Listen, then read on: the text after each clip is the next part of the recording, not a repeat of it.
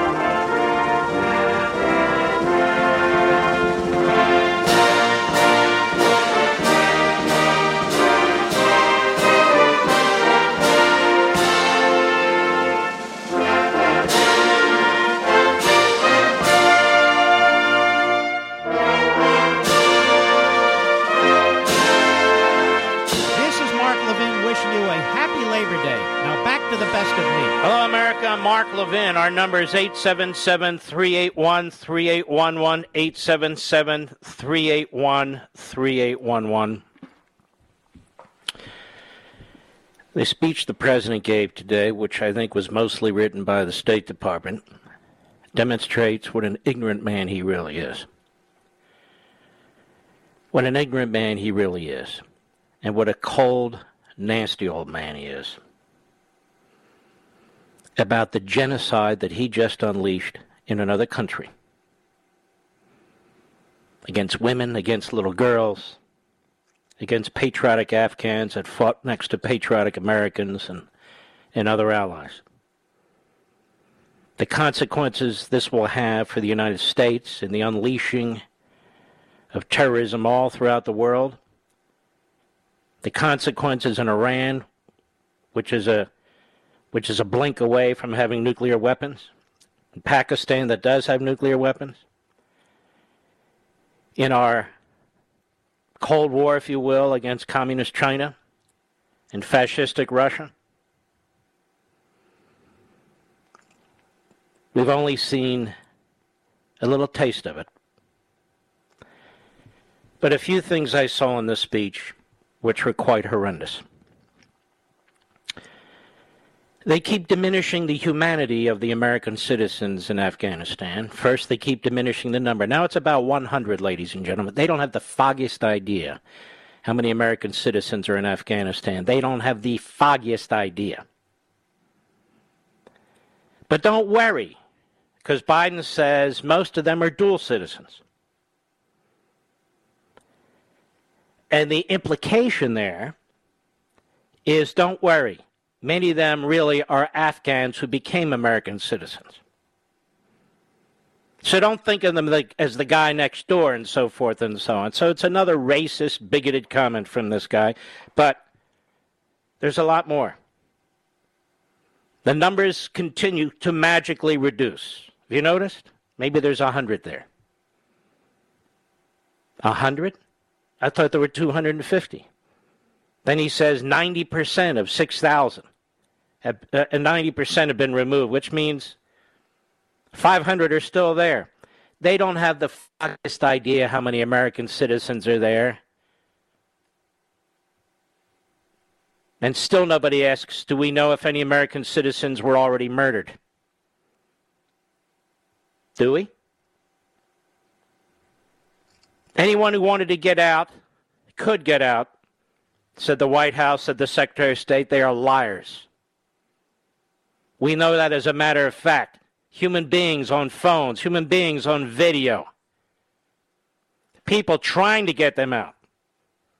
Private, patriotic citizens and organizations trying and can't get them out. There are stories telling us who they are, what organizations they are. They are lying about the genocide that is and will now take place. through the cover of diplomacy, don't you know? We're diplomatic. We're really going to show them. While the American media are no longer in Afghanistan. No cameras, no microphones, no nothing. Much like North Korea now. We can't hear the screams. We can't see the brutality and the torture. And the rape and the brutality. They're lying about the genocide that is and will take place. We don't trust the Taliban. That's the platitude that they now use to dismiss everything they've unleashed. Lying about the effectiveness of diplomacy against this enemy. Diplomacy? Has that stopped the communist Chinese? Has that stopped the North Koreans? Has that stopped Iran? You think it's going to stop terrorists? Diplomacy? The very definition of a terrorist is they reject this civilized way of doing things, including even wars. They're lying about the future, the ability to defend over the horizon, a phrase that they invented, that they want to persuade you is this incredible power. And Joe Biden, now that he's pulled all the military out of Afghanistan, talks tough. We will hunt you down. They haven't hunted anybody down. They haven't hunted anybody down. They won't give us the names of these ISIS planners because they didn't hunt down anybody related to the slaughter of 13 American troops and scores of Afghans. We're going to hunt you down. What are you going to hunt them down with? Diplomacy? And we see the whole pattern here. The appeasement. The appeasement of the Islamo-Nazi regime in Tehran. Of the terrorist Palestinians and Hamas, among others. Of the communist Chinese and the Russians. With the pipeline and so forth.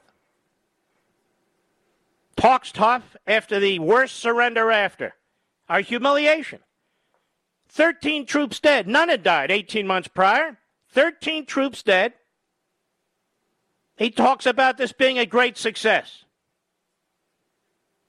Even today, as I speak, the border continues to be wide open. How are you going to stop terrorists or would-be terrorists if people are getting through and they're not properly vetted? How are you going to stop the spread of a pandemic if people aren't tested, aren't vaccinated, but they're coming through? He says this is what we needed to do as America. What happened to globalism and internationalism? What happened to NATO?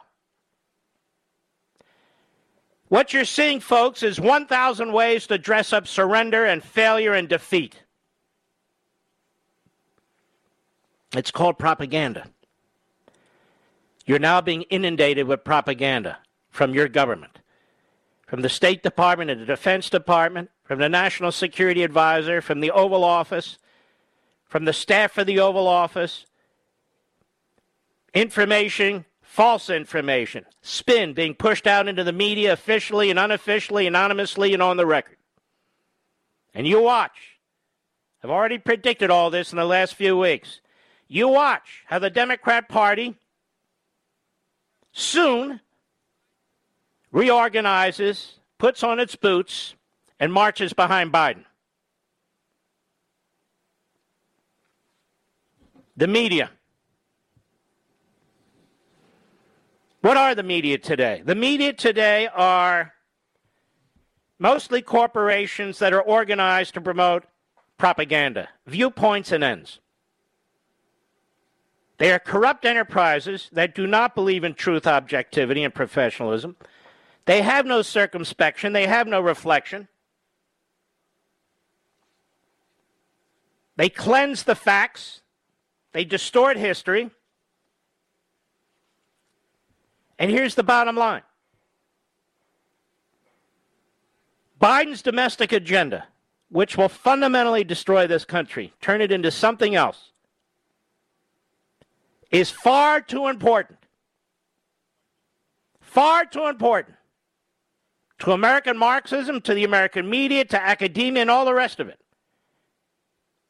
And its immediacy is too real. They can touch it. They can smell it. They can taste it. To sabotage it with truth and reality. That is, they are not going to fundamentally turn on Biden. They're going to pull back in their criticism, such as it is, of Biden.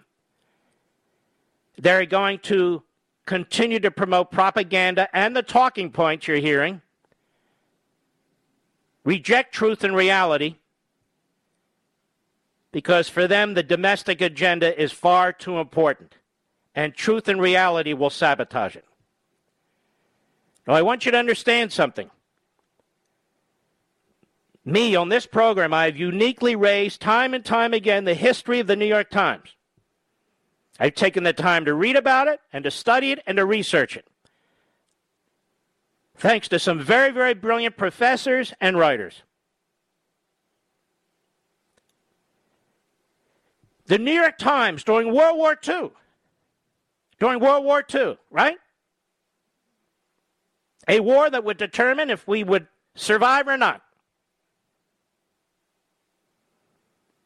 Got away with monumental acts of propaganda and censorship. Monumental acts of propaganda and censorship. They were willing, as best as they could, to cover up the Holocaust right up to 1944. Now, why would they do that? They were willing to print lies, propaganda about Stalin, to help cover up his genocide against Ukraine, the Ukrainians, in 1932. Why would they do that? They romanticized and promoted Castro. Why would they do that? And to this day, they haven't been held to account. They're a flourishing corporation. They're the gold standard for the American media. By the way, this is all in Chapter 6 of American Marxism. I'm just explaining it. Why would they be willing to do that? Because there's an agenda that they're promoting. Media is organized propaganda. God, I wish we had a free press. Press that believed in at least trying to attain objectivity, truth, reality, facts. That's not what we have. Now, turning to American Marxism, for those of you who have it, 198, Edward Bernays, considered the father of modern propaganda, wrote in 1928 his book Propaganda. That propaganda is a consistent, enduring effort to create or shape events to influence the relations of the public to an enterprise, idea, or group. So vast are the numbers of minds which can be regimented. So tenacious are they when regimented, that a group at times offers an irresistible pressure before which legislators, editors, and teachers are helpless. Helpless. In the present structure of society, this practice is inevitable. Whatever of social importance is done today, whether in politics, finance, manufacturing, etc., must be done with the help of propaganda. Propaganda is the executive arm of the invisible government.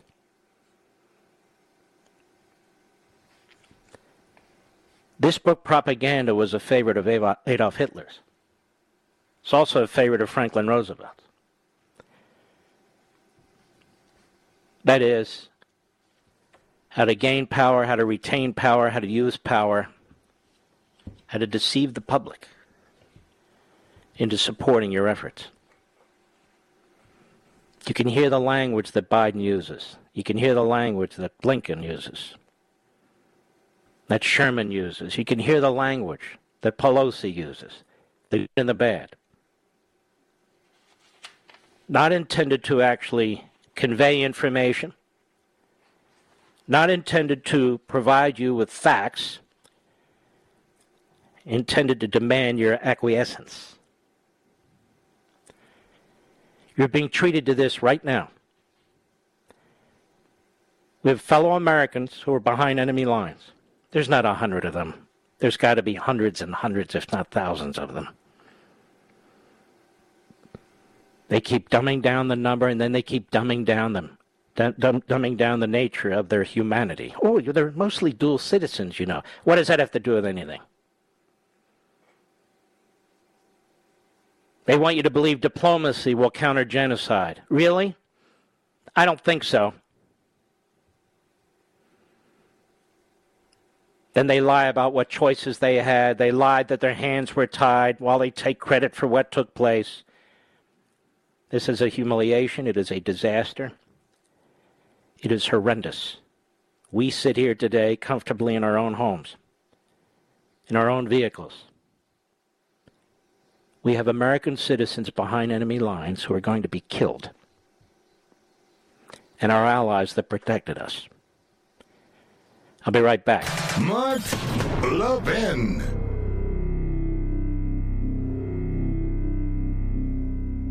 In today's digital age, where cyber threats loom larger than ever, safeguarding your personal information is paramount. So why is Congress considering a law that could put your credit card data at greater risk of being hacked and exposed to foreign networks? This Durbin-Marshall credit card bill could jeopardize your financial data, make it more susceptible to cyber intrusions.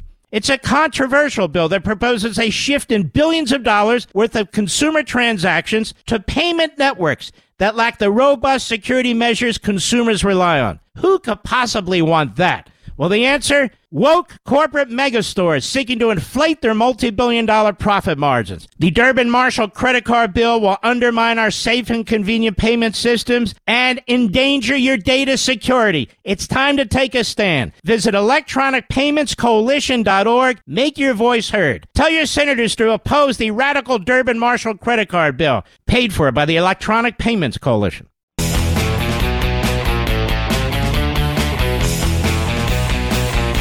This is the best of Mark Levin. Happy Labor Day. Now, in the minute or two I've left before the break at the bottom, I want to talk a little turkey with you.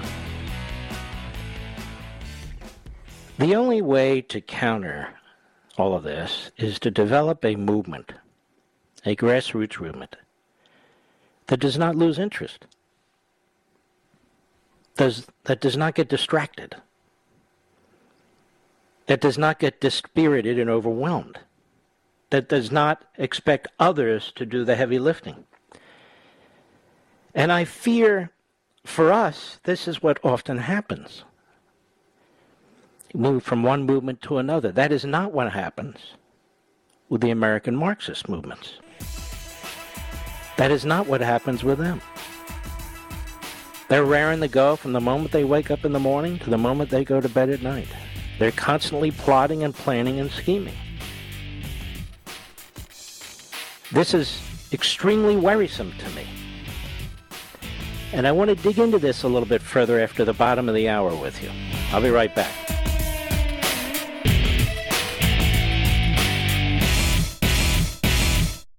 This episode is brought to you by Shopify. Whether you're selling a little or a lot, Shopify helps you do your thing, however you cha-ching. From the launch your online shop stage, all the way to the we just hit 1 million orders stage. No matter what stage you're in, Shopify's there to help you grow. Sign up for a $1 per month trial period at shopify.com/special offer, all lowercase.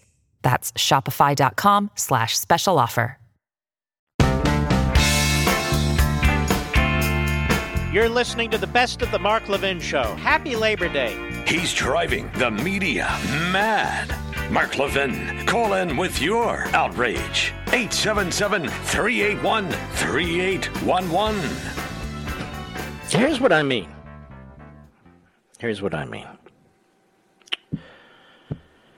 As I say, the other side has sort of a permanent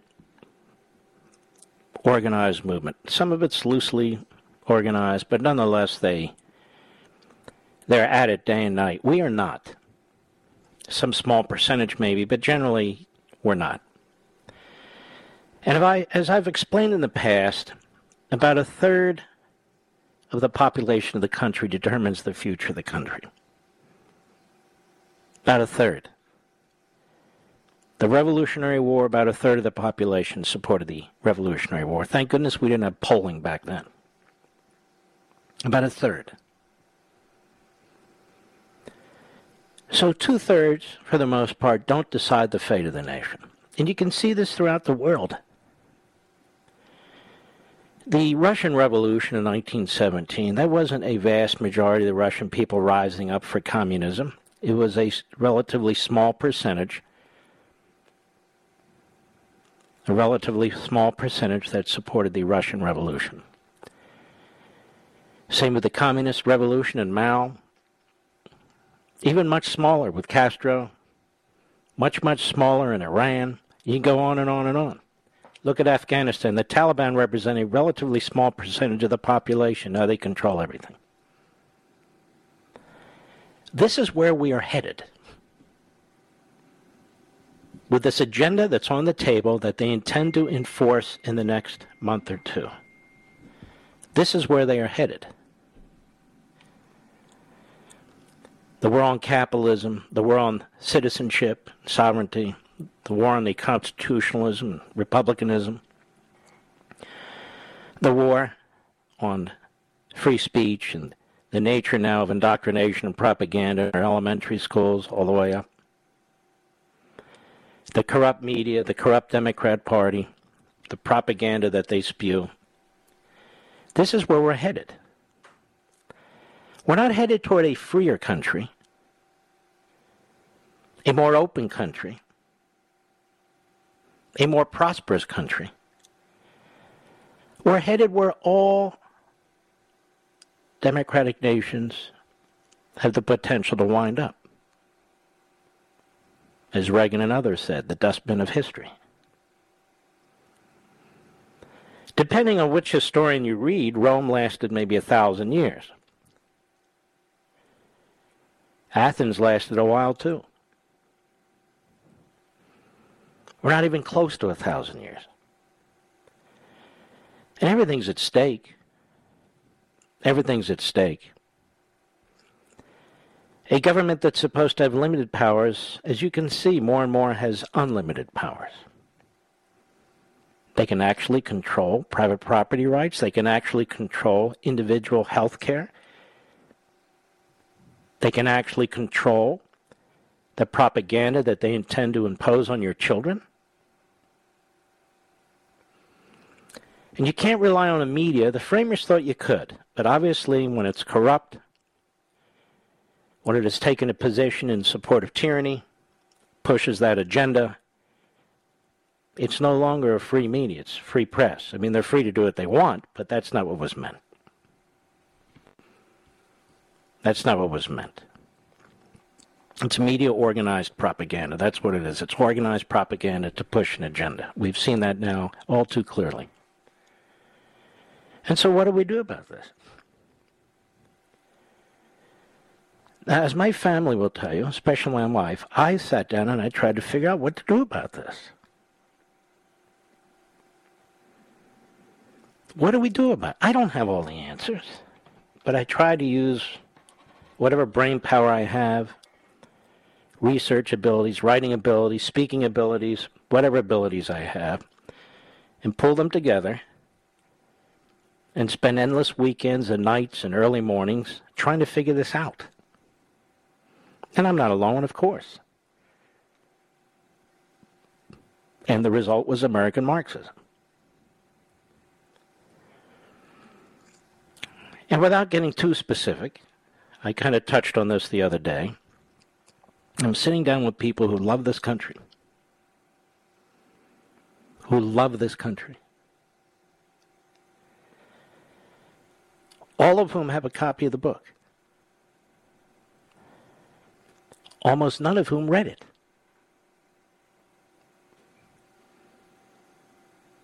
Almost none of whom read it. Especially Chapter 7, which is ultimately the key chapter.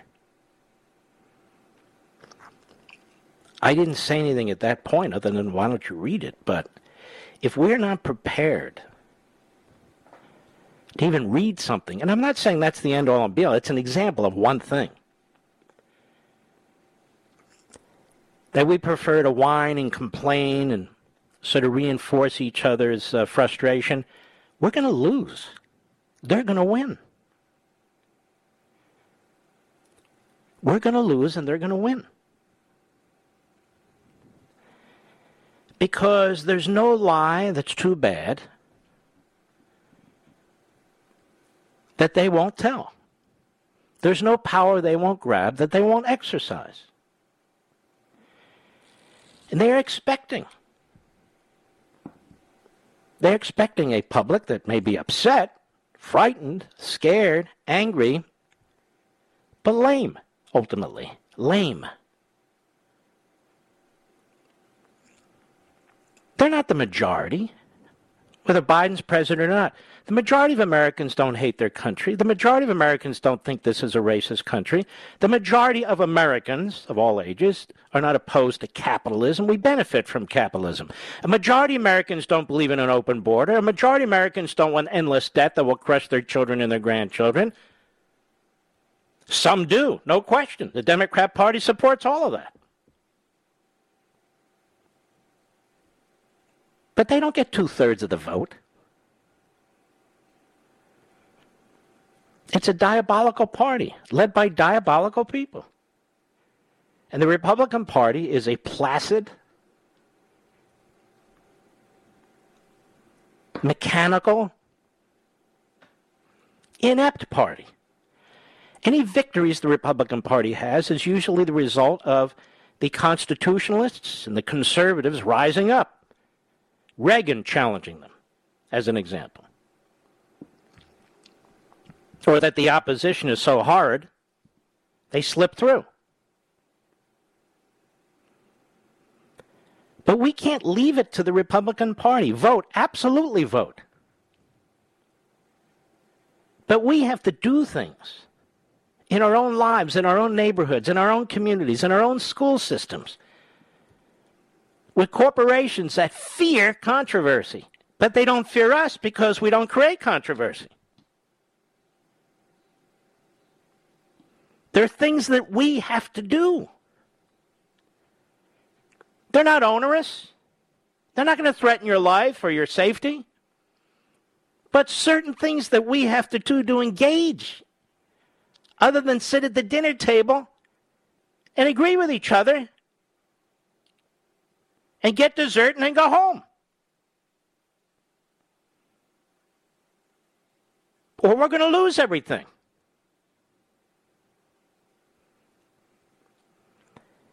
Now, these attacks on liberty come in different forms. You see what's happened in Afghanistan, but you see what's happening in the United States. And you also see as perfect examples, almost aquariums of evidence, what's happening in these dark blue states. Those aren't free states.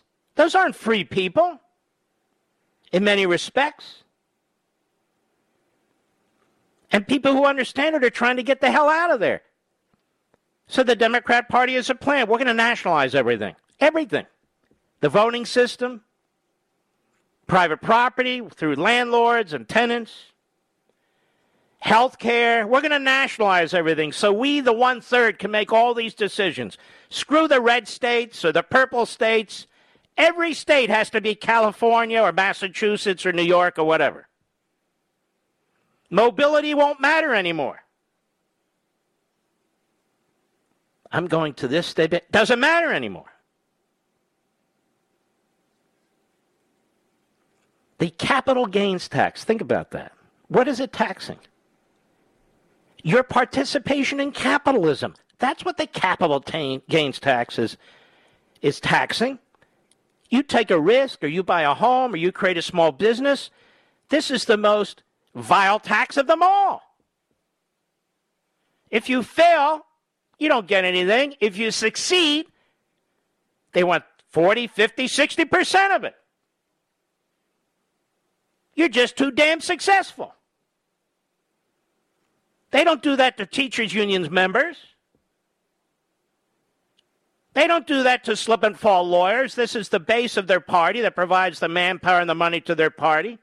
Everything they do is purposeful. Everything they do. Now, this isn't the way to grow ratings and keep an audience. I got it. But I've been doing this a long time. And most of you have trusted me. You know I speak from the heart. You know I speak from the mind. I try to speak the truth. This isn't a game for me. I'm not competing against anybody. I have no competition in this time slot, to be perfectly honest with you. I'm not competing against anybody. My books aren't competing against anybody. They're always number one. That's because so many of you are so smart and engaged. But what about everybody else?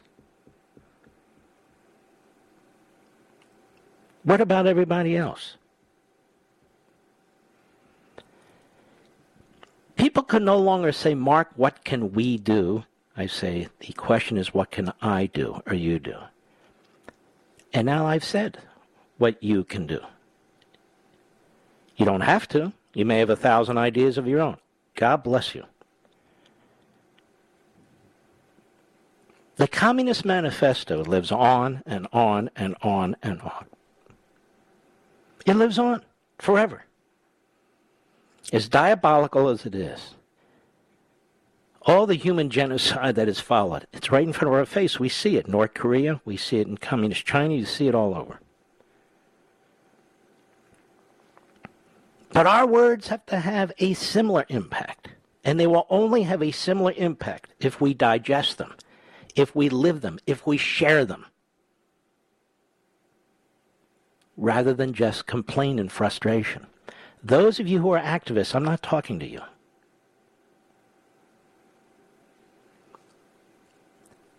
Just look at your children and your grandchildren. They're the target. They're the target. You don't like the fact that Joe Biden's leading this country, or Nancy Pelosi is the Speaker of the House, or Schumer's running the Senate? You don't like the fact that we have these radical judges who refuse to judge, who are political hacks? I'm with you. The border's wide open and so forth and so on. We can talk about this till we're blue in the face. And we should talk about it a lot to spread the word. But we've got to do more. There's 900,000 of you who have a copy of American Marxism. Please read it. Please go to chapter 7. If you don't want to read the first 6 chapters, please. Please share it with your friends and neighbors, please. Nothing's easier to at least start the ball. I'll be right back. Mark Levin.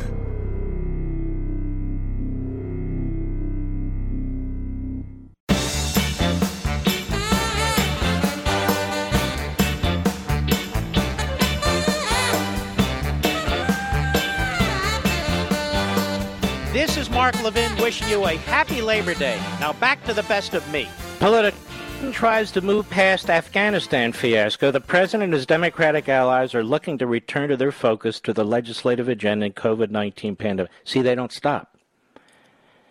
So we have men and women behind enemy lines who are now effectively hostages to the Taliban, ISIS, and Al-Qaeda. We have God knows how many citizens, because we're getting lies.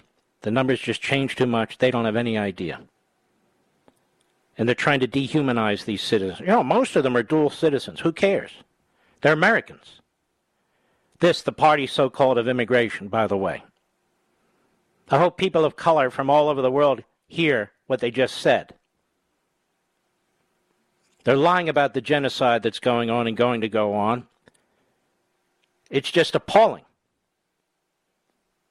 And so it all comes down to politics and power. It always does.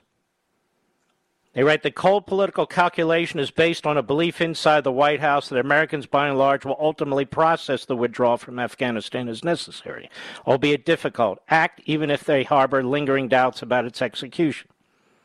The path forward for them in the fall remains COVID and infrastructure, said Jennifer Palmieri, former communications director at the Obama White House, close to the Biden administration. The most important facts about Afghanistan remain that he got us out in terms of what the public cares about.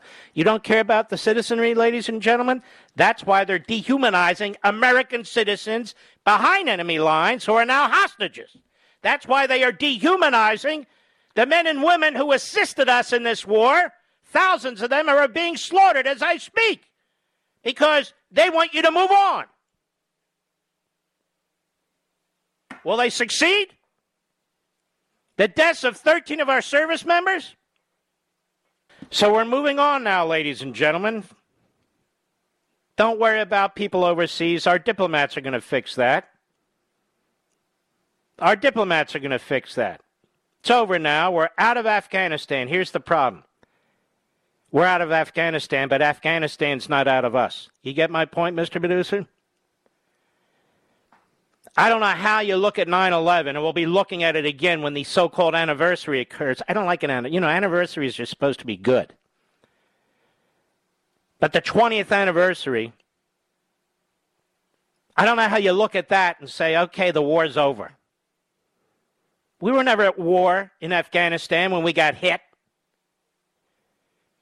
This moronic phrase in the graphics on TV, the war's over. Oh, thank God. That war's never over. They're terrorists. That's why you build up the United States military. That's why you support the cops. That's why you have a border that you control. Open or shut, you get to make the decision. And shut is better, certainly now. We're still not doing the things we need to do to protect this country. But now it's on to destroying it from within, you see. Destroy it from within. Mark, what do we do? What do we do? I'll be right back.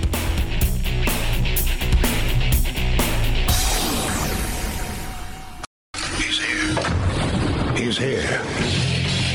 Now, broadcasting from the underground command post, deep in the bowels of a hidden bunker, somewhere under the brick and steel of a nondescript building, we've once again made contact with our leader, Mark Levin. This is the best of Mark Levin. Happy Labor Day. Hello, America. Mark Levin here. Our number, 877-381-3811, 877-381-3811. Sean asked me to come on his show last night on Fox, which, of course, I did. And I was walking into the studio, my studio. I have hanging in my office a Life magazine. It no longer exists, but Life magazine cover photo of George S. Patton, which he signed as Lieutenant General. But he had 3 stars, dated in 1945. And I got to thinking about that as I was walking into the studio to appear on Hannity. And I got to thinking about what's going on now in Afghanistan with our cameras gone, our media's gone, with the Taliban and the other cockroaches choking off the country and hunting down human beings and their treatment of little girls and women and all the rest. I've not heard a lot of talk about this from abortionist Nancy Pelosi. Have you? Or all the rest of the media outlets, for the most part, and leading Democrats? Some exceptions, but they're exceptions. They're not the rule. And I got to thinking about Anne Frank. The Diary of Anne Frank. Have you ever read that? You really should. What a brave and brilliant young girl. I got to thinking about Dwight Eisenhower and when he said what he said when he went to the first concentration camp he'd ever seen. And I walked back into my office and quickly printed out a paragraph or 2. Then I got to thinking about our pathetic president, pathetic Secretary of State, National Security Advisor, Secretary of Defense, and yes, the pathetic Milley. None of them. None of them spoke out. In the case of Blinken and Sullivan, they sounded like they didn't give a crap. Then we have to listen to Psaki, who knows nothing. I looked at her background online. All she's ever been is a political hack. She's got really almost no substantive accomplishment. Oh, and a respite where she was a commentator on CNN during the Trump administration.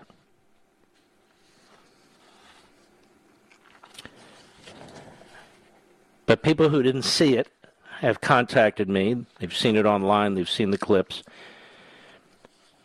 So I'm going to play it for those of you who are in your vehicles this evening or at home, at your table, wherever you may be. The truckers across the nation. Cut 23, go. First, I want to talk to General Milley. General Milley, I have this hanging on my office wall. You know who this is? This is George S. Patton. You're no George S. Patton, General Milley. How many Anne Franks are there tonight in Afghanistan? How many Anne Franks are hiding in cellars all across that country today? I want to talk about the people left behind, not the 124,000 who've been evacuated to safety. I want to talk about the millions who now have had genocide unleashed upon them. And before Joe Biden became president of the United States, were living mostly in peace and mostly in safety in what was a neutralized Afghanistan with a minimal American military footprint. I want to read something. I never do this. I went back to Dwight Eisenhower's book, Crusade in Europe, when he went to the death camps. He said, the same day, April 12, 1945, I saw my first horror camp. It was near the town of Gotha.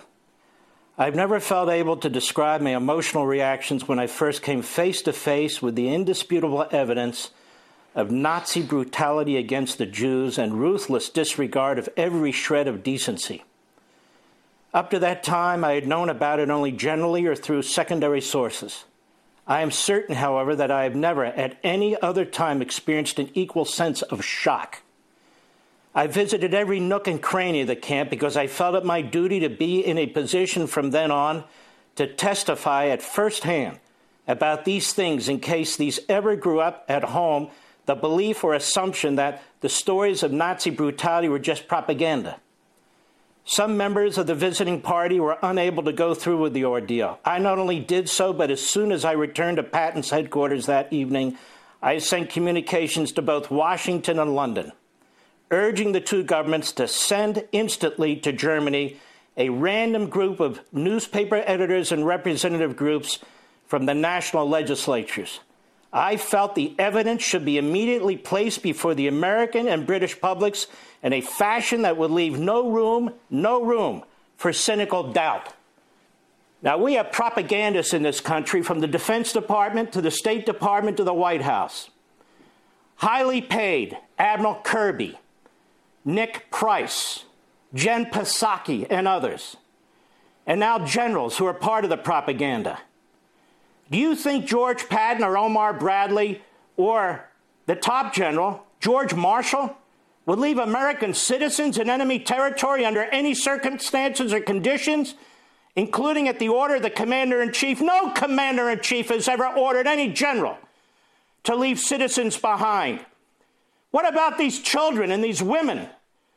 What about the Afghan allies, the men who fought next to us, firefight after firefight? What about the 80 to 100,000 SIV visas granted, special visas granted to patriots who fought side by side with Americans? Instead, we hear that the American citizens didn't act fast enough. Instead, we hear this was a massive success. Instead, we hear we will use diplomacy to deal with these Nazis. Instead, we hear we may, in the future, work with them against ISIS as if they're different. It's the Taliban that allowed al-Qaeda to attack us on 9/11. The Taliban. They have our equipment. They have our people. They have our allies. They are going to threaten us. They're working with the communist Chinese. They're working with Putin. They're working with the Iranians. And listen to me, America. Can you hear the screams of the people of Afghanistan tonight? Because they're screaming. Can you hear the women being brutalized? Can you hear the bullets and the execution? Because it's occurring under the cover of dark, because our media is unable to be there. While they're celebrating at the State Department and the Defense Department and at the White House, and while they want to turn the corner and change the politics to human infrastructure of all things and to COVID-19, by God, I've never been more disgusted with my government and the top brass of the United States military than I am right now. Listen. They're screaming. Do you hear them? They're begging for help. Do you hear them? American citizens, they say, waited too long. Waited too long while Joe Biden lied to us over and over and over again. This is a humiliation for our country. It is part of our history that can never be wiped away. And I feel so horrible for our American troops, our real soldiers, who would not have tolerated this. But for General Austin and General Milley and all the rest of them, and most of all, Joe Biden, you are blood on the hands for the rest of your life. And I'm live now. And folks, we have Americans who are still over there. I know as time goes on, for some people it's like death. It's not that you get used to it. It's that you have to deal with it. The problem here, ladies and gentlemen, is we can't get used to this. Because there are men and women, American citizens, many of whom hopefully are not dead. And their government turned on them. These politicians turned on them. Much of the American media have turned on them in that they just don't care. It's time to move on to climate change, to abortion on demand funded by the taxpayers. It's time to move on to the subjects that matter, to this tyrannical regime and its tyrannical party structure. But not so fast. We the people, not the politicians in Washington, we must demand accountability. We must insist on recriminations. This is why during the course of this horrific event, which is still going on, the unleashing of this genocide against perhaps hundreds of thousands of people who are going to be slaughtered, like it's Cambodia, or the Third Reich, or Stalin's Russia, or Mao's China. We are the ones who are going to have to voice the moral clarity. Because these institutions that surround us and have devoured so much of what we care about, they are not. They are responsible for this. They are responsible for this. Joe Biden did this. Nobody else. He wants credit for it. But then he wants to assign blame to others. And these are the same people, the same institutions, that now insist that we destroy our economy, that now insist that we destroy how the Senate works, that now insist that the borders remain open, even though Axios reports that 1/3 of the little kids over a period of 2 to 3 months are missing. Missing? They're not missing. They're somewhere. Can you imagine? The slave trade in little kids, the pornography trade in little kids. Joe Biden doesn't care. He never has gone to the border. to look at his handiwork. He moves on to the next subject. He's not just an incompetent. There is mass slaughter, mass torture, mass impoverishment. In the 7 or 8 short months he's been president of the United States, doesn't it seem like a lifetime? The damage he's done to humanity and to our institutions is incalculable. And he's just getting started. I'll be right back. Mark Levin.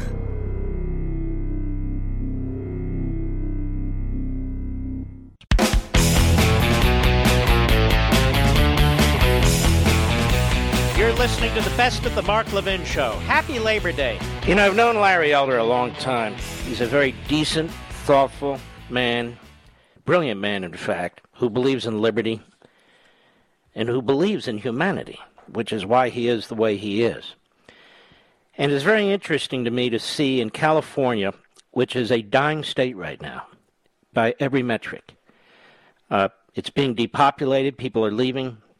The borders are wide open. Certain people are coming. It is a massive welfare state with the highest tax structure in the United States, and it's going higher. Bureaucrats and commissions control so much of the state. You see wildfires because they can't manage their forests. You see brownouts and blackouts because they've adopted the most radical kinds of phony environmental agenda. And then I see Bernie Sanders and Elizabeth Warren campaigning against him. Honestly, I see all these white politicians campaigning against Larry Elder because all their talk about a white supremacist society, I would say, well, I guess they would know. Because the white-dominant Democrat Party is now working in California to defeat a man who embraces this country and embraces liberty, and is also, by the way, an African-American. Larry Elder, how are you, sir? Mark, doing well. Thank you very much for having me. I appreciate it.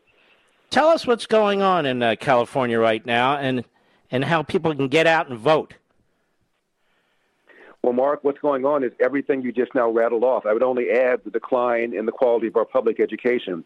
75% of black boys here in California, Mark, believe it or not, 75%, that's not a typo, cannot read at state levels of proficiency. And, of course, those levels are low. The math scores are even worse. Nearly half of all third graders cannot read at state levels of proficiency. And around 80% of all kids educated in our government schools are black and brown. I only mention that because that's what the left prides itself on caring about. Now, the number one obstacle towards choice in education that polls show black and brown parents want, the teachers union. Who's the number one funder of my opponent, Gavin Newsom? The teachers union. And poll after poll after poll shows that the people living in the inner city recognize they're getting the worst teachers, the worst principals, the worst bureaucrats, and they want the opportunity to put their kid in a private school, a religious school, homeschooling, or a charter school, and they're being denied that opportunity, yet they march in there every single year and pull that lever for the party that is thwarting the number one way of escaping poverty, and that's to at least finish high school. Mm-hmm. And what you're telling people is stop voting for the party that's destroying your life. Stop voting for the party that doesn't look out for you. Absolutely. The average price of a home in California, Mark, just hit $800,000. Depending upon whatever survey you read, that's anywhere between 150% above the national average to 250% above the national average. And why is this? Because of the extreme environmentalists that have a stranglehold over Sacramento and have a stranglehold over Gavin Newsom. The number one reason people cite for leaving California in the middle class is because they cannot afford the price of a home. And the people sitting up there in Sacramento are the very ones causing the price of a home to be jacked up to the point where it is. Now, people clearly don't like what's happening to their state there. They don't like how it's affecting their lives. Many are leaving. And yet, it's one-party state. It's one-party rule right now. The Democrats control everything. And not just control it. They have supermajorities in the legislature. Newsom has a complete iron-fisted grip on the executive branch and so forth, and on their court system. So if people really want to rise up and change, if they really want to resist, if they really want to put a stop to this, they have to defeat all these surrogates and all these entities who are feeding off the taxpayers and feeding off the public, and that is to vote yes, right, on recall. Absolutely, and that's why, Mark, 1.7 million Californians signed a petition to recall this guy. And 25 to 30% of those were the very people who voted for him just 2 years earlier. 65% of Hispanics voted for him 2 years earlier. Now, guess what? The majority of Hispanics want him out. We have what's called no party preference or independence. They call it normal states. They now outnumber Republicans. The majority of the independents want him out as well. This is across the board because crime doesn't have a color. The rise in homelessness doesn't have a color or a party. The rise in the cost of living doesn't have a color or a party. And the way this man shut down this state in a more severe way than did the other 49 governors while sitting up there at that French Laundry restaurant with the very people that drafted the mandates. They weren't wearing masks. They weren't engaging in social distancing. And his own kids were enjoying in-person private education. All right, we're going to be right back because we're not done with the great Larry Elder.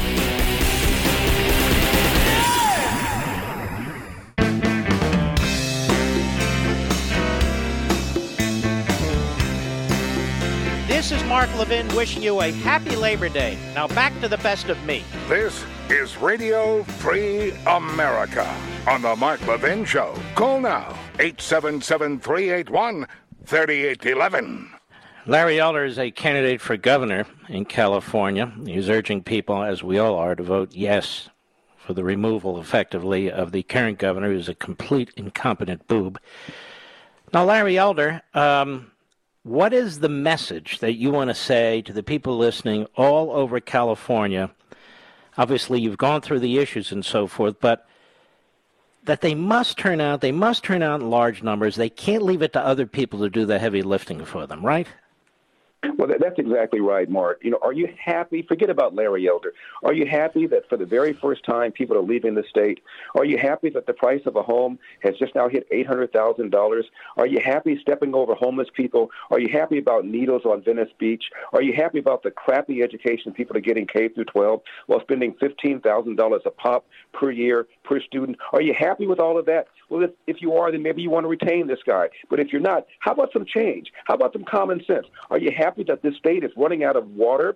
Israel is a desert country, Mark. They've got a little body of water next to them called the Mediterranean. They've been able to figure it out with desalination plants. We have a little body of water next to us called the Pacific Ocean, and we can't figure this out. Are you happy with how severe these forest fires are? Are you happy that $30 billion was stolen from the Employment Development Department, money that was supposed to be for the unemployment for Californians, money that was stolen by people in prison filing for unemployment benefits and getting them, criminals in Nigeria filing for unemployment benefits and getting them, $30 billion stolen. Are you happy with all of that? If you're not, go to electelder.com and throw a little something in the tip jar, because my opponent, Mark, can raise and spend an unlimited amount of money, and he's doing just that. From the usual suspects, the teachers' union, the public sector unions, Hollywood, big tech.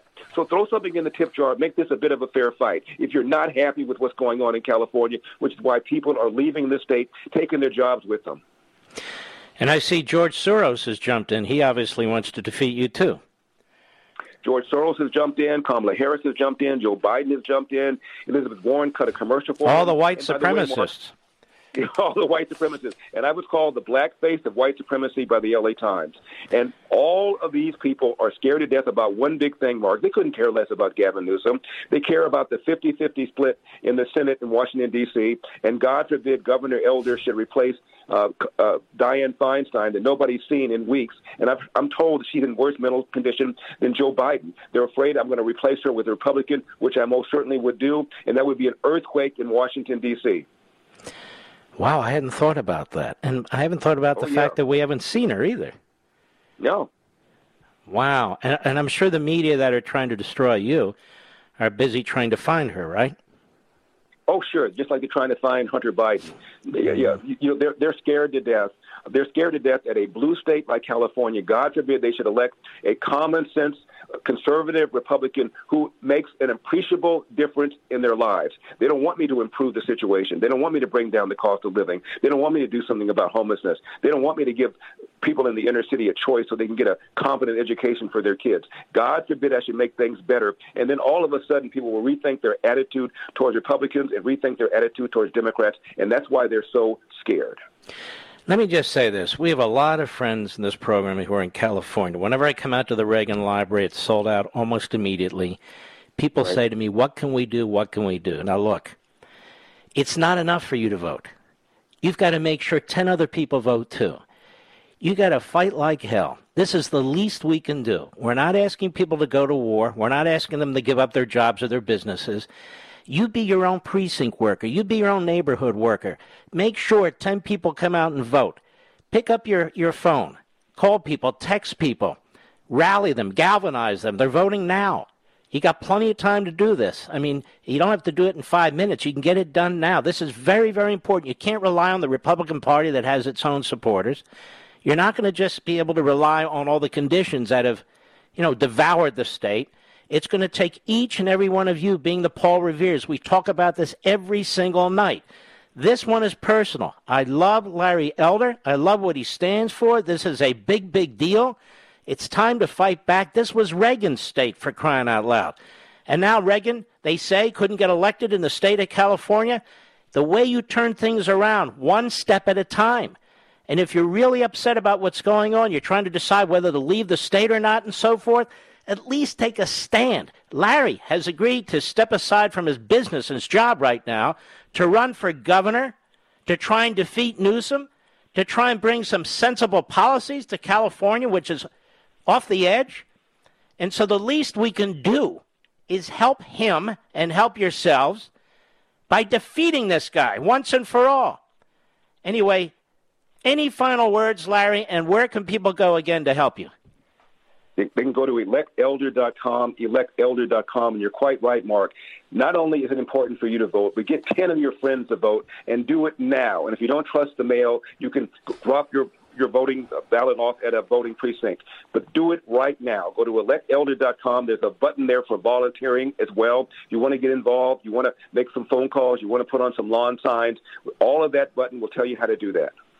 All right. Good luck to you, my friend. I really mean that. Thank you, Mark. God bless. And God bless you, too. I mean, wow, you're having a tremendous opportunity now in California. I know you're outnumbered.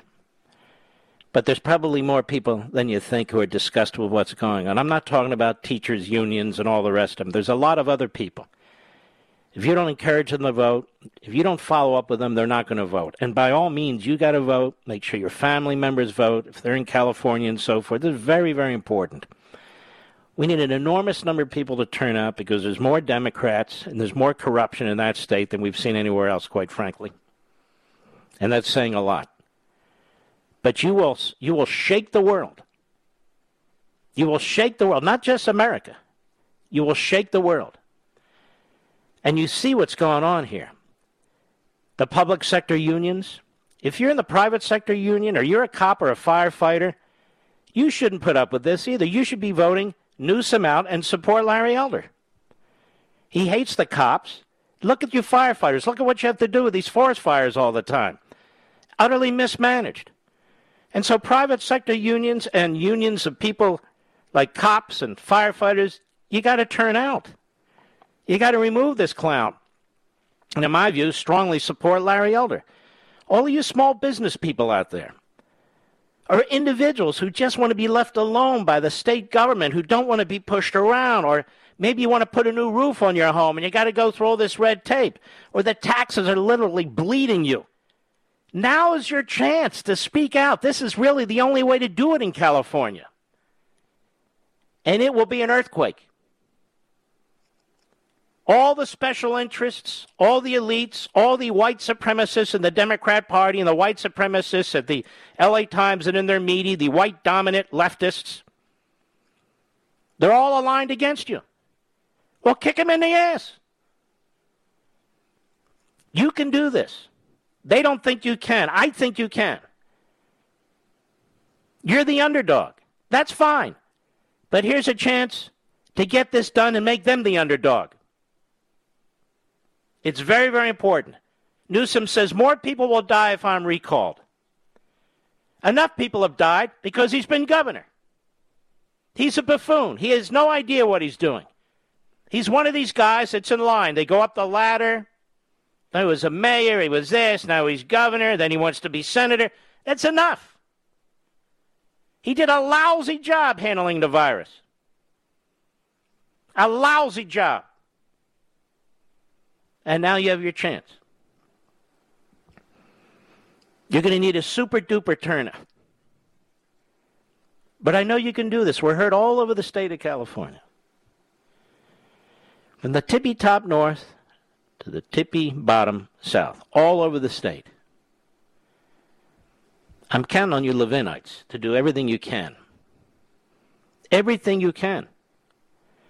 This is an opportunity. I wish we had this opportunity all over the country today to deal with Biden and throw his ass out, but we don't. But you have an opportunity to do something in your state. And I know it's going to be hard. I know it, which is why you need to fight even harder. It's for your own survival, for your own well-being and that of your family. And everybody shouldn't have to run out of California because of these people. Take a stand. Even if it's a last stand, good. Take a stand. Larry mentions a very interesting point. Where is Dianne Feinstein? And the L.A. Times should be ashamed of it. So it won't be. It's a disgusting, disgraceful, pathetic, phony newspaper. Remember what I called them yesterday? This is organizational propaganda, or organized propaganda in the case of the aggregate of all these media outlets. Organized propaganda. If Larry Elder were a radical leftist, an American Marxist, if we were pushing for the destruction of capitalism, open borders, undermining our military, undermining law enforcement, letting criminals out the back door, he would be heralded by the L.A. Times. These newspaper editors and journalists, they obviously don't suffer from the same circumstances and decisions that the rest of you do in California. But these bastards are corrupt and they're liars. So whatever they say, you should do the opposite anyway.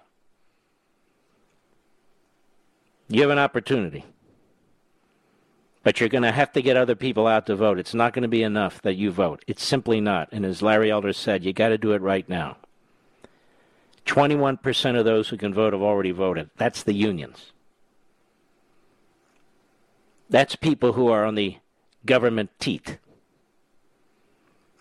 That's the people who benefit from your demise, from stealing your income, from regulating your lives. They vote early and they vote often. They believe they have a stake in this election. You have a bigger stake. I'll be right back. Mark Levin.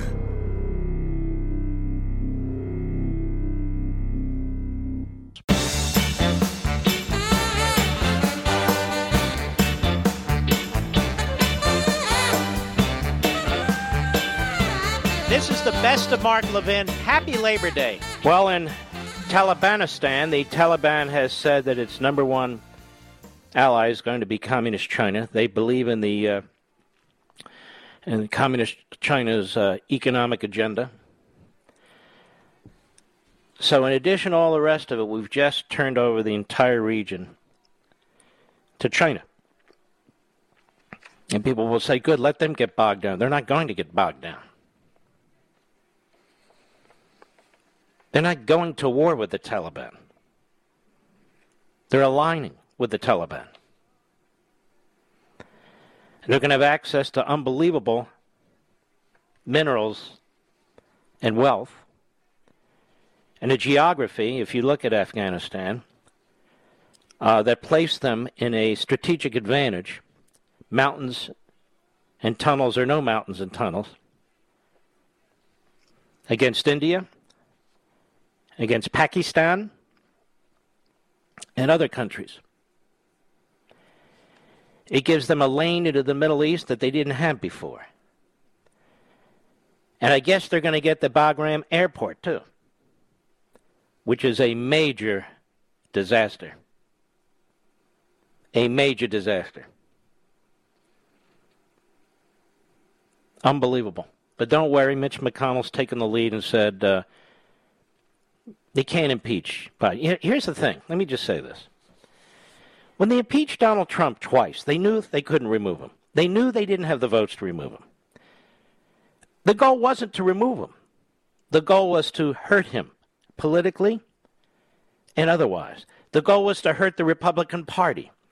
The goal was to create talking points, to create tactics based on a strategy, to delegitimize his presidency if they could, to keep constant tumult taking place, stirring of the pot, making it more and more difficult, they hoped, for he and his administration to function, and ultimately looking to the next election to try and wound him so badly and to create headlines with their corrupt media friends in order to take the White House ultimately. So I'm going to be perfectly honest with you. That is the reason to impeach Joe Biden. For the same exact reason. But we are stuck. We're left with people like Mitch McConnell, who's a clown,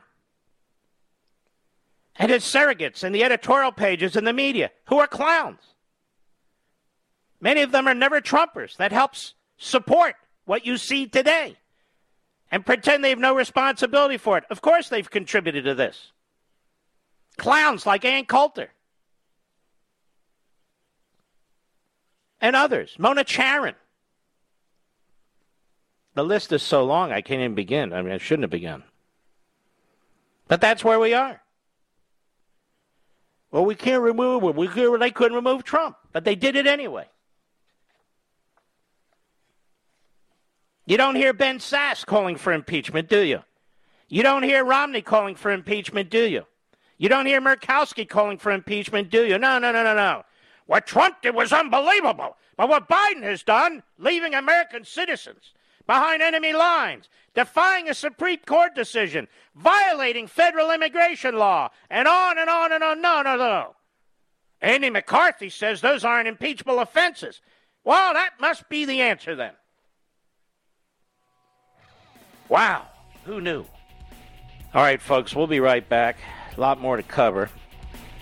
We're going to continue to keep our eye and our attention on what's going on in Afghanistan. But we have to look over our shoulder what they're trying to do to our country from within, because these people are endlessly plotting and scheming. I'll be right back.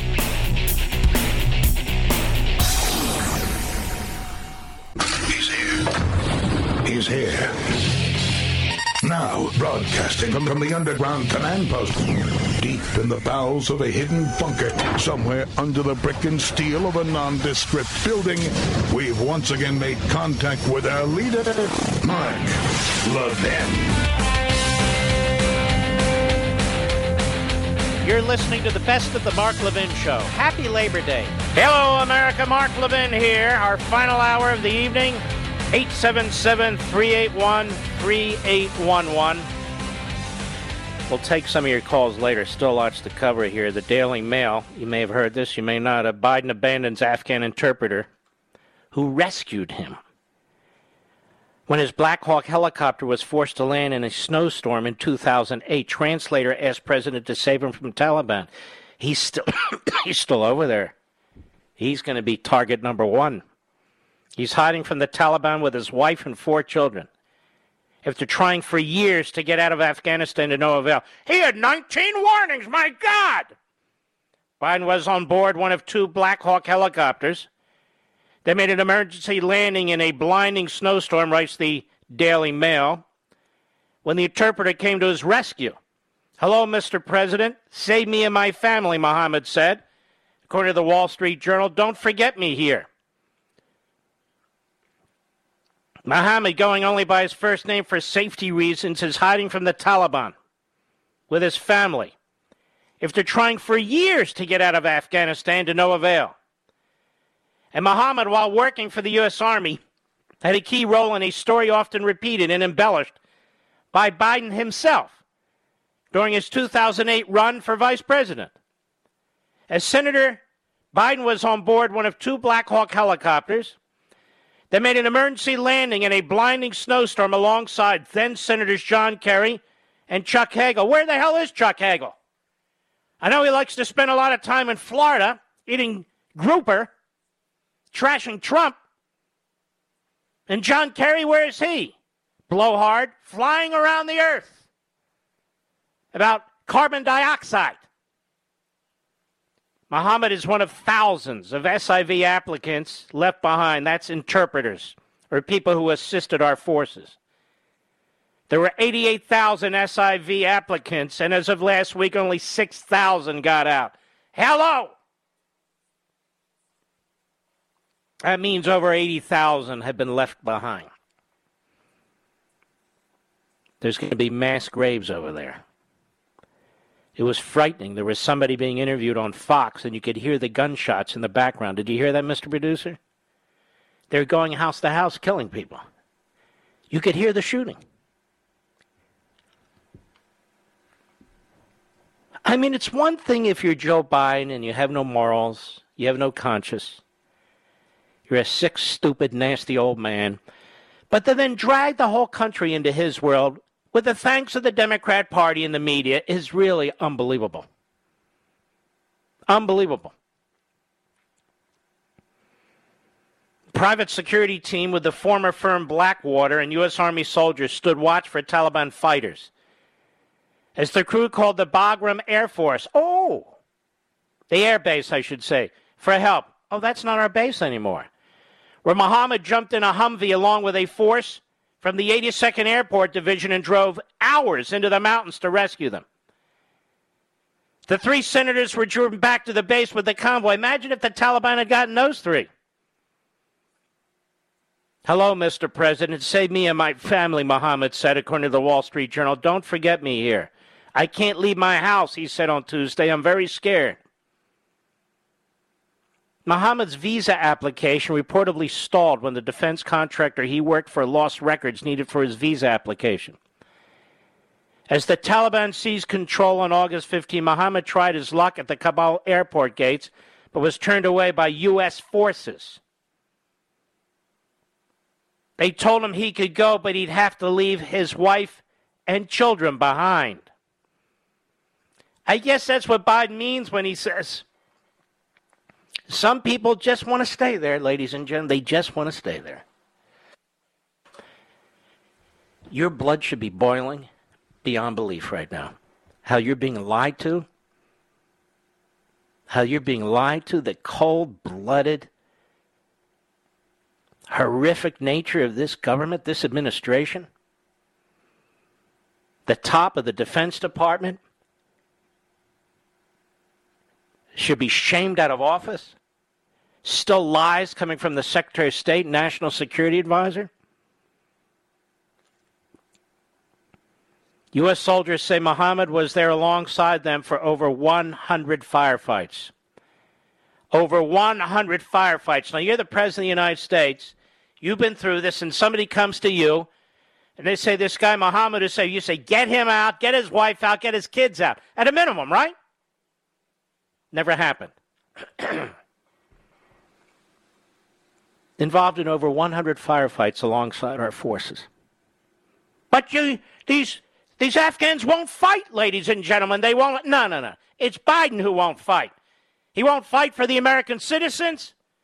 He won't fight for the Afghans who supported us. He won't fight. And his neck's not even on the line. The area of rescue is not under Taliban control, but just one day before the 3 then senators' chopper went down, Taliban had killed nearly 24 Taliban insurgents just 10 miles away. We were going to send Biden out to fight the Taliban with snowballs, but we didn't have to do it, Kerry joked after the senators' rescue. The trip was one of many that Biden, then chair of the Senate Foreign Relations Committee, took overseas with Kerry and Hagel.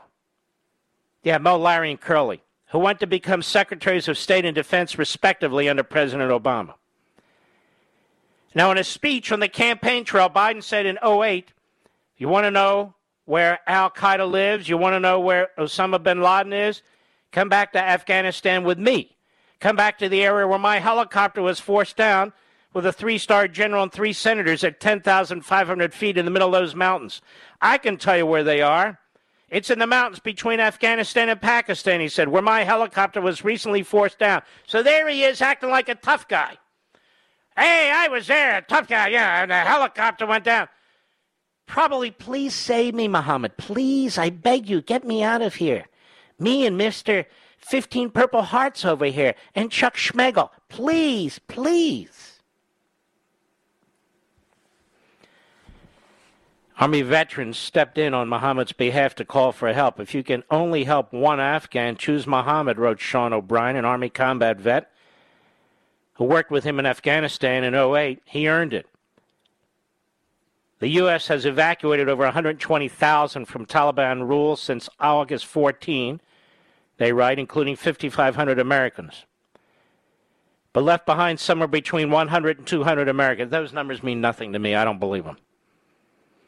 And thousands of Afghan interpreters, thousands, who worked with the United States military in its hasty exit. But Biden called it an extraordinary success because his ass wasn't on the line. A White House official declined to comment on Muhammad's case for confidentiality reasons. Why, does HIPAA apply to the war? No. Because they have nothing good to say. Nothing. It's unbelievable. I'm reading through. Anything else? No. Muhammad, his wife, his children. Unless somehow some of these private entities, these vets, these great American patriots, find him and get him and his family out, he's going to be killed in the most horrendous way. Has anybody asked John Kerry about this? How about Chuck Hagel? No, nobody's asked any of them about it. And the White House won't say. Because you see, the Afghans won't fight. This is what we're told. Just collapsed. Out of blue, they saw fighting and they just collapsed. No, that's not what happened, folks. Some of the isolationists and neo-Biden supporters on TV and radio talk like this. They have no idea what the hell they're talking about. I've had these Americans who have fought side by side with these Afghans on this show, on my TV show, on Levin TV. Generals, commander, colonels. Not one of them said the Afghans wouldn't fight. Just when you pull their entire support away from them, it becomes a problem. A big problem. And here we have an Afghan who not only fought, he fought heroically to save 3 United States senators and was in over 100 live-fire combat missions with American forces. And he's left behind.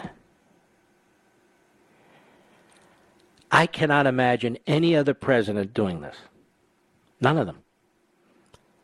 I cannot imagine any other Secretary of Defense doing this. I cannot imagine any general doing this under orders and not resigning instead. I have no respect for General Milley. I don't care what he did before he was in this position. I see what he's done in this position. And General McKenzie, shame on you. Shame on you, too. I'm sure you've done heroic things, except now. You will be remembered not for what you've done before today, but for what you did today. And may well be that this will be viewed for the next year, 2, 3, 5, whatever, with the corrupt, organized propaganda media as a great thing. But history will condemn these men. Our military schools will use these men and what they did as an example of complete and utter betrayal. That's what they will do. That's why these parents of the murdered 13 American heroes are so furious. And they are right. And now the Democrat Party wants to change the subject. Next time you hear Biden or members of his party talk about people of color, remind them of the people of color in Afghanistan. Next time they talk about women's rights and equity, Remind them of the women that they left in enemy territory. Next time they talk about gun control, remind them of the guns that they gave the terrorists. I'll be right back. Mark Levin.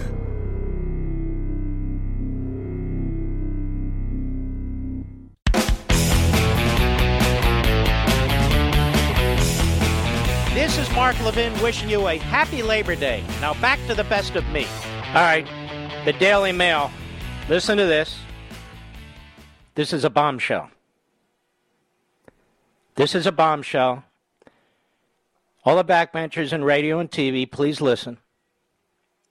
All the backbenchers with your websites, please listen. Please use this. Daily Mail. As Biden repeats claim that nobody could have known Afghan army would collapse, bombshell transcript from July reveals he pressured Afghan President Ghani to create, quote, perception, unquote, Taliban wasn't winning, whether it's true or not, quote, unquote. You hear this, Mr. Producer? Reuters today released excerpts from last call between Biden and Ghani before the Afghan president fled. They talked for about 14 minutes on July 23 as the Taliban advanced rapidly. Biden told his counterpart of a perception that the fight against the Taliban was not going well. Quote, there is a need, whether it's true or not, to project a different picture, Biden said. Comments or indication Biden knew it was a matter of time before the Taliban won. In months leading up to the withdrawal, Biden predicted pullout would go smoothly. Now can we impeach a president over a phone call? This was the brilliant point made by my stepson, David. Now can we impeach a president over a phone call, ladies and gentlemen? He wanted the now departed Afghan president to create the perception, quote unquote, that his government was capable of holding off the Taliban. This has been transcribed now. 4 weeks before Kabul collapsed, Ghani pleaded for more air support, money for soldiers who had not been paid to rise in a decade. A transcript obtained by Reuters revealed two leaders oblivious to the impending disaster and an American president focused on spinning the message. Hello, Kevin McCarthy. Where's Mitch McConnell today? Where is he? At some cafe in Washington? I don't know. Quote, I need to tell you the perception around the world and in parts of Afghanistan, I believe, is that things are not going well in terms of the fight against the Taliban. And there is a need, whether it's true or not, there is a need to project a different picture, Biden says to Afghan's President Ghani, who asked for more air support. Now, at that time of the call, the Taliban were already capturing district after district across the country while the U.S. and Afghanistan were at loggerheads over tactics. In the months leading up to the chaotic U.S. military withdrawal from Afghanistan, Biden was telling the public a different story, that the withdrawal would be done smoothly and that Washington's Afghan allies were in control. Quote, I don't think anybody anticipated, Biden told ABC News when asked about swift disintegration of the Afghan security forces. Here's the point. He knew that it was disintegrating. When he told the American people, he did not anticipate it. And he told the then president who fled Afghanistan, the then president, on July 23rd, to create a lie, a false picture of what was going on in Afghanistan.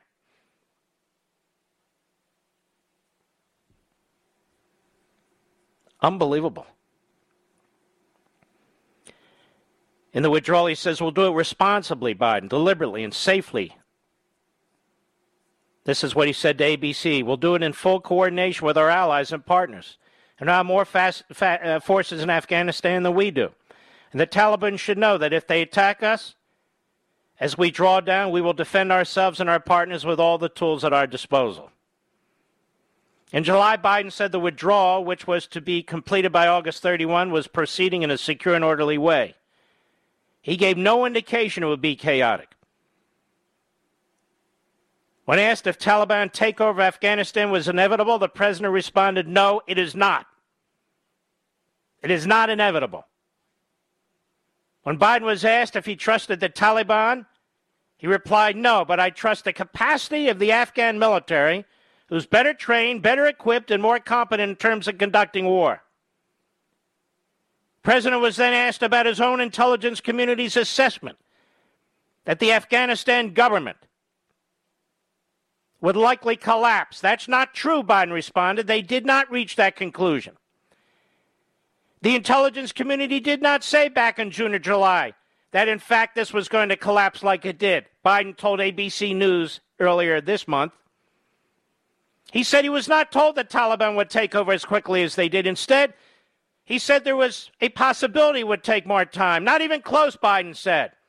But behind the scenes, Biden knew that the situation was more precarious.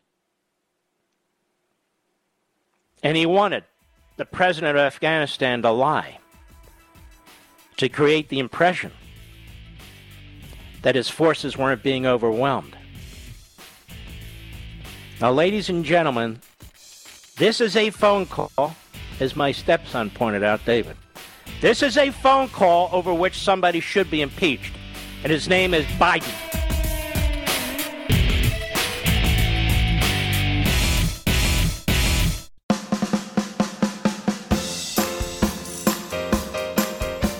This is the best of Mark Levin. Happy Labor Day. Mark Levin, tough as hell. That's why I like Mark Levin. And I'm not sure a lot of people like him. He's tough as hell. But I like him. I love him. Call in now. 877-381-3811. Ladies and gentlemen, this is a bombshell by any standard as an impeachable offense, particularly under the Ukraine phone call standard. There is simply no question about this. 2 weeks after his remarks to reporters denying the Taliban takeover was inevitable, Biden and Ghani, the president of Afghanistan, spoke for 14 minutes on July 23. It was their last conversation before the Taliban captured the capital. Ghani fled the presidential palace, Kabul, and the country on August 15. But in mid-July, Biden was intent on Ghani delivering a public message and public plan that would shore up confidence in the Afghan government. He said, you clearly have the best military of 300,000 well-armed forces. By the way, they've never had 300,000 armed forces. Versus 70 to 80,000, they're clearly capable of fighting well. We will continue to provide close air support if we know what the plan is and what we are doing. He pushed Ghani to allow his defense minister, General Bismillah Khan Malama, to pursue a strategy that would focus on defending major population centers. And he urged the Afghan president to bring together some of the most powerful anti-Taliban warlords in a show of support to reverse perceptions of a crumbling government. He said, I really think, I don't know whether you're aware just how much the perception around the world is that this is looking like a losing proposition, which it is not. Not that it necessarily is that, but so the conclusion I'm asking you to consider is to bring together everyone. If they stand there and say they back the strategy you put together and put a warrior in charge, a military man, Khan, in charge of executing the strategy, and that will change perception, and that will change an awful lot, I think, says Biden. Ghani responded by saying Afghanistan was facing not just the Taliban, but their foreign backers. He said, we're facing a full-scale invasion composed of Taliban, full Pakistani planning and logistical support, and at least 10 to 15,000 international terrorists, predominantly Pakistanis, thrown into this. You've never heard any of this. Neither did I. Have you, Mr. Producer? So they were being invaded on top of everything else from Pakistan. You didn't know this either, folks. But Biden did. But he also asked the American close air support to be front-loaded, he said, to help with the challenges faced by the Afghan army immediately. In other words, he wanted them to hammer away at the invaders and the Taliban immediately.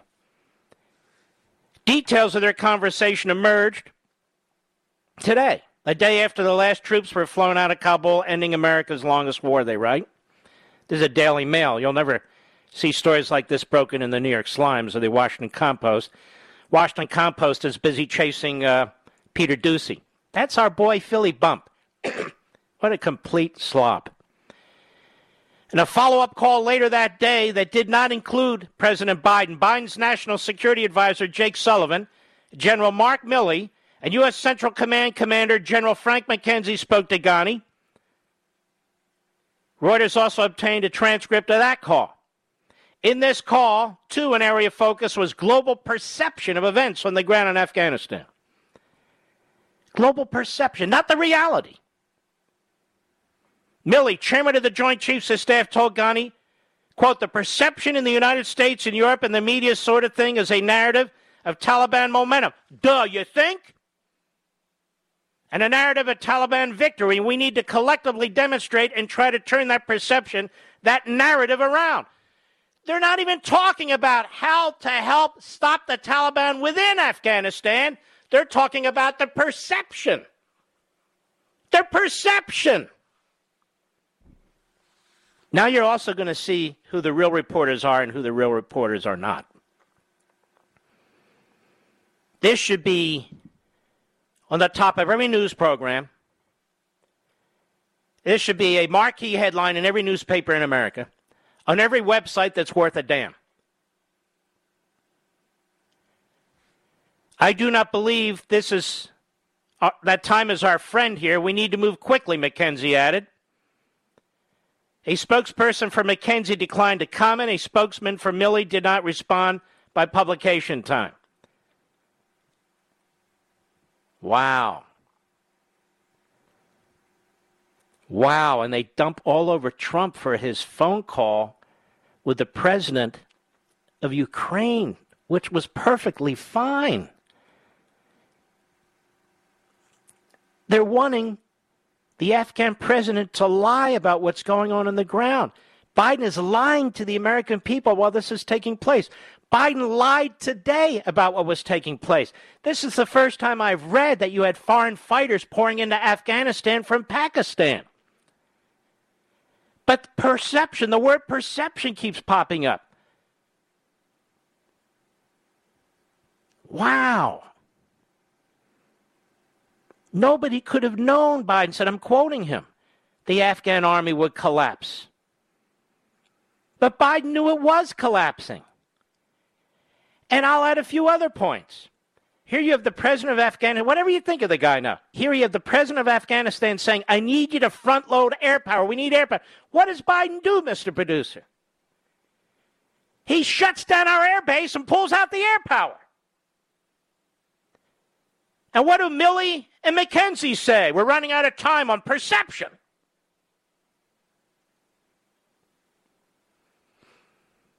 Another point. As they blame the citizens of the United States, the dual citizens for being in Afghanistan, we sent them 19 warnings. Biden, you were trying to tell the world, and you did tell the world, that you didn't know that the Afghan army would collapse this quickly. You didn't give him what he wanted, air cover. You pulled him out of the air base, for God's sakes. So how the hell were any American citizens to have any idea what the hell was going on when Biden was lying to the American people? Now, what are Pelosi and the rest of the stooges intent on doing about this? And I expect the Republican leadership in the House to take this and run with it. We cannot have a president who lies to us like this. We cannot have the head of the Joint Chiefs of Staff who participates in this. We cannot. We must not.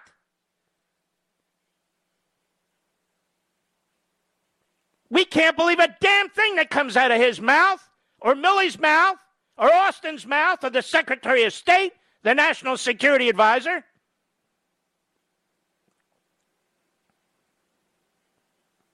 They needed to change perceptions that the Taliban's rapid advance, whether it's true or not.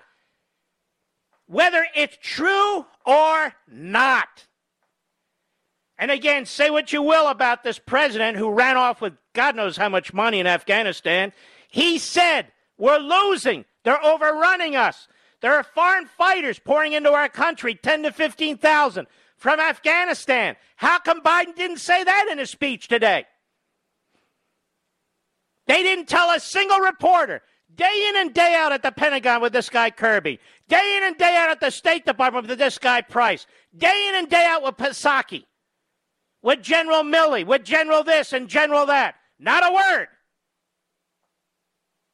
Now let's see how the media react to this. The AP. Reuters reported it. Let's see how the AP responds. I noticed the AP reported the Defense Department always says, well, thank you for being here. She says this to the generals, the secretary. What do you mean, thank you for being here, dummy?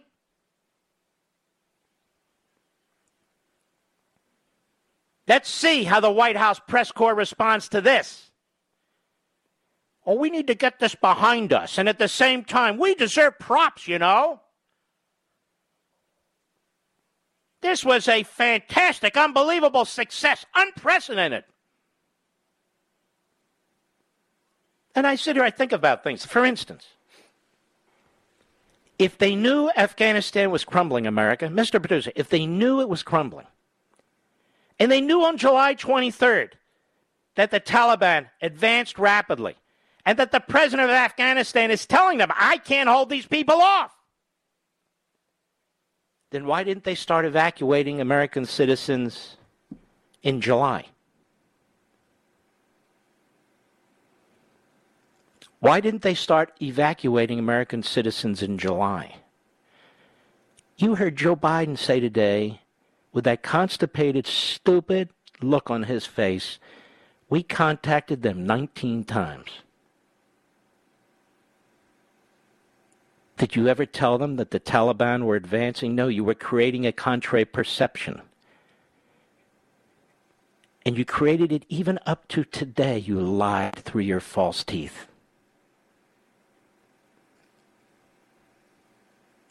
This is shocking. And I'll do something I never do. I want to thank Reuters. I want to thank Reuters for putting this information out because no other newsroom in America got it. And you had newsrooms in America regurgitating the propaganda from the White House, the senior brass at the Defense Department. They always say, our troops are heroes, our troops are valorous, our troops are patriots. Of course they are. The only people who ever question our troops are the people in the Democrat Party who hate them. Not us. But these generals abused our troops. This administration abused our troops. This administration lied to the American people as combat was going on. They lied to the American people. They lied to each and every one of you, including those of you who voted for Biden. They lied to you.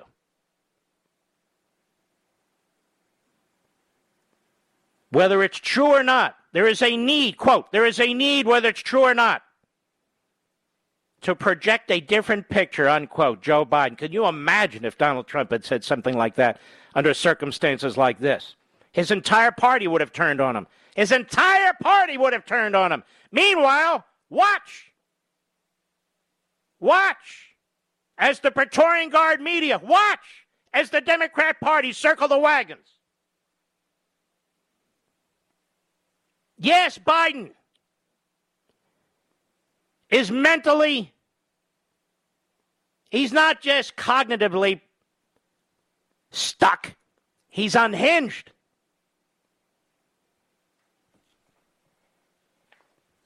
This is no joke. Wow. This is huge. This came out while I was on the air, 6:44 p.m. Eastern Time, Mr. Producer. 6:44 p.m. Eastern Time. Now, you're also going to find out all the hosts and producers and directors of all these TV shows and radio shows who listen to my every syllable. And you know what? They're smart. They should. It's time for the echo chamber to really kick into gear. I'll be right back. Mark Levin.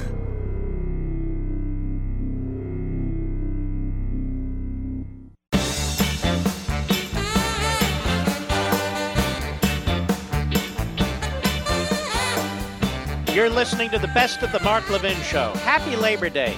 Now, it's important to stick with this show. This reminds me of March 2017, Mr. Producer, when I pulled together all the public reports, all the leaks coming out of the FBI and elsewhere, and said, wait a minute, they're spying on Trump. Remember that? Everybody runs with it like they create, I've got my group of people here. We did. Okay, fine. This reminds me of the phone call we had from the medical director of a nursing home in New York. Remember that call, Mr. Producer? We've played it, where we helped expose what was going on in nursing homes in New York. People ran with it. I don't expect credit. We never get credit. That's okay. This is a little different. This is Reuters, so it's out there. But I need to give this voice. I need to give this voice with our millions and millions of listeners, you folks, that this is shocking. And I went ahead and posted this article. Now can we impeach a president over a phone call is what I said. On at Mark Levin Show Getter, Gettr, and at Mark Levin Show Parler. This is a big deal. You'll probably hear it now on TV, hopefully, and radio tomorrow. I'm going to keep hammering this. And I want to strongly encourage you, please jump in, folks. If you've already jumped in with American Marxism, we've got to keep at this. Then please make sure family members, friends, and colleagues are with us. Give them a copy of American Marxism. Give them an early Christmas gift or a Hanukkah gift. Give them an early birthday gift, whatever it is. Maybe they want the audio. They'd rather listen to it. Maybe they want ebook. They'd rather read it on a pad. However you do it. Please, let's keep pushing. I have complete faith in you. As Biden repeats claim that nobody could have known Afghan army would collapse, he did it today. Bombshell transcript from July 1st, reported by Reuters, reveals he pressured Afghan President Ghani to create, quote, a perception that Taliban wasn't winning, whether it's true or not. That's a 14-minute discussion with other information in it on July 23rd as the Taliban were advancing. There is a need, whether it's true or not, to project a different picture. In other words, a lie. And Milley was in on it. We salute our armed forces, police officers, firefighters, and emergency personnel. God bless each and every one of you patriots. Check out Amazon.com, American Marxism. Keep your chin up. We don't give up. See you tomorrow.